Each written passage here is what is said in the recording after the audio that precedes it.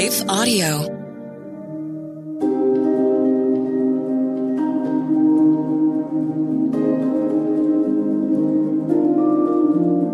Hello.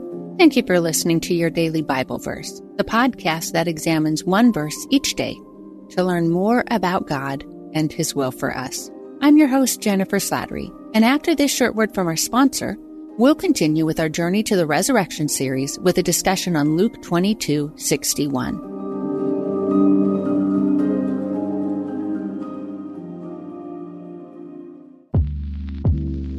Did you know that the Salvation Army not only provides services to those in need, but we also produce a network of Christian podcasts you can listen to on your favorite podcast store?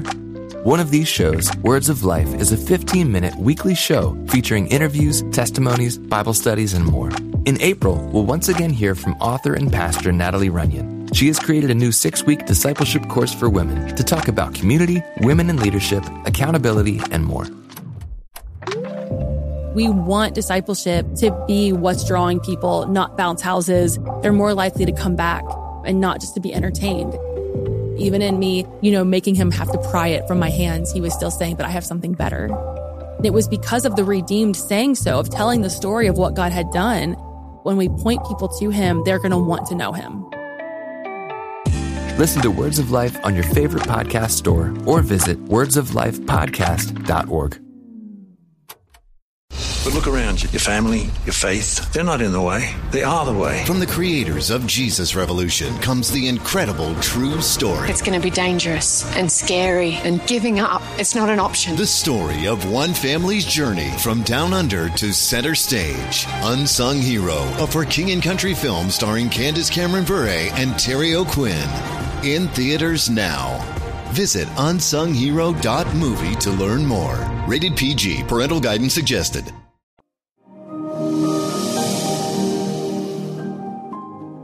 Today's Bible verse is Luke 22:61.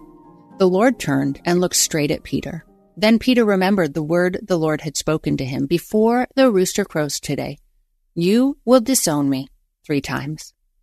Sin can cause 2 simultaneous yet conflicting responses. Shame propels us to conceal what we've done and whatever within our souls drove the action, yet we also ache for the complete absolution and freedom that comes from stepping out of hiding and into God's cleansing light, to live in that place where we're fully known, fully loved, fully forgiven, and fully accepted. Yesterday, Jessica discussed the conversation between Jesus and his disciples, during which he told them of his upcoming departure, but also that he wouldn't leave them alone as orphans. He would send to them the Holy Spirit to comfort, guide, teach, and strengthen them for the colossal challenges and assignment that lay ahead.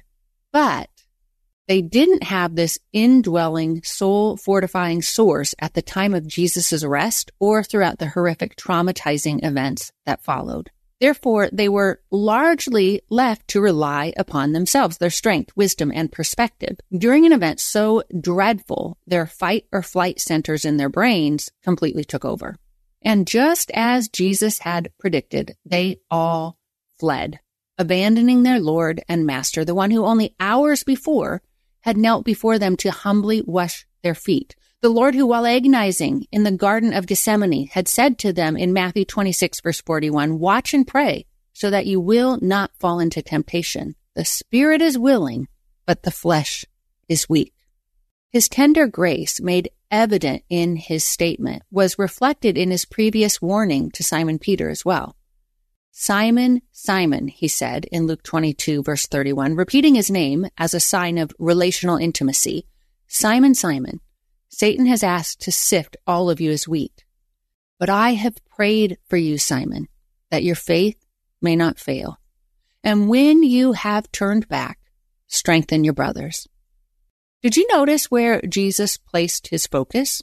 Not on Simon's failure, but the victory Christ knew would come later. When you have turned back, he said, strengthen your brothers.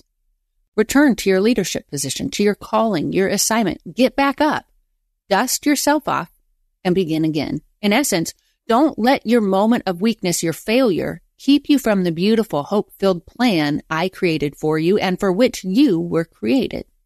Yet Jesus extended his grace even further by making eye contact with Peter at the exact moment in which he sinned.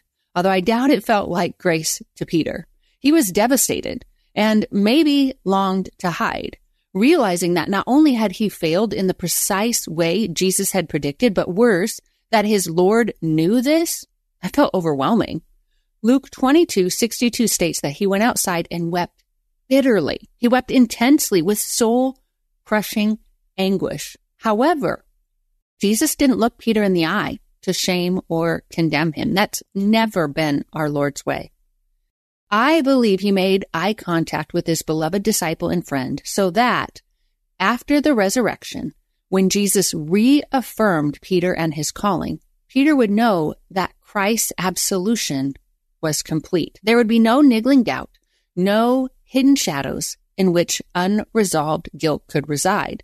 Peter could not later say to himself, well, if Jesus only knew what I had done, he wouldn't be inviting me close now. With one look, Jesus made it clear he knew all. He'd seen all, and later he also made it clear he had forgiven all. This is what makes confession so beautiful.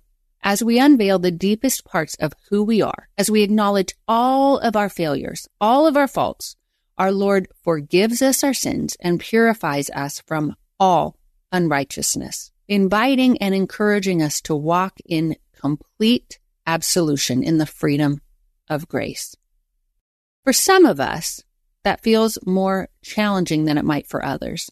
Sadly, some of us have learned to live as if our weaknesses, our failures, and our sins are greater than God's grace. But when our inner lies try to plunge our forgiven and cleansed souls into shame, may we reflect upon our Savior's tender mercy shown to Peter and remember that our Lord saw and loved us at our worst and died and rose again to bring out our best. And may we ask for his strength to walk confidently, joyously, and boldly in his life-giving light. Let's pray. Holy Father, thank you that we don't have to hide from you, that we can't hide from you. You see everything. You know every sin, every failure, every weakness. We love Jesus' invitation to the disciples that they would pray, that their faith wouldn't fail, acknowledging that he understood that their spirit was willing, that they didn't want to fail him, but he also understood that their flesh was weak. There's such grace in that statement. And thank you for the example that Jesus set in the passage we discussed today. Thank you for the reminder that he sees everything, and when he forgives us, his forgiveness is complete. There's no shadow for shame to hide.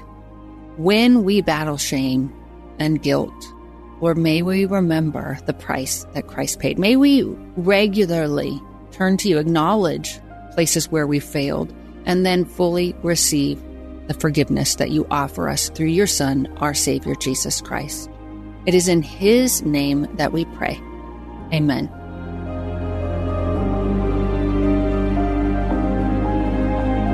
Your Daily Bible Verse is a production of Life Audio and Salem Media. If you liked what you heard today, please take a second to rate and review this podcast in your favorite podcast app so that more listeners like you can find the show. For more faith-filled, inspirational podcasts, visit us at lifeaudio.com.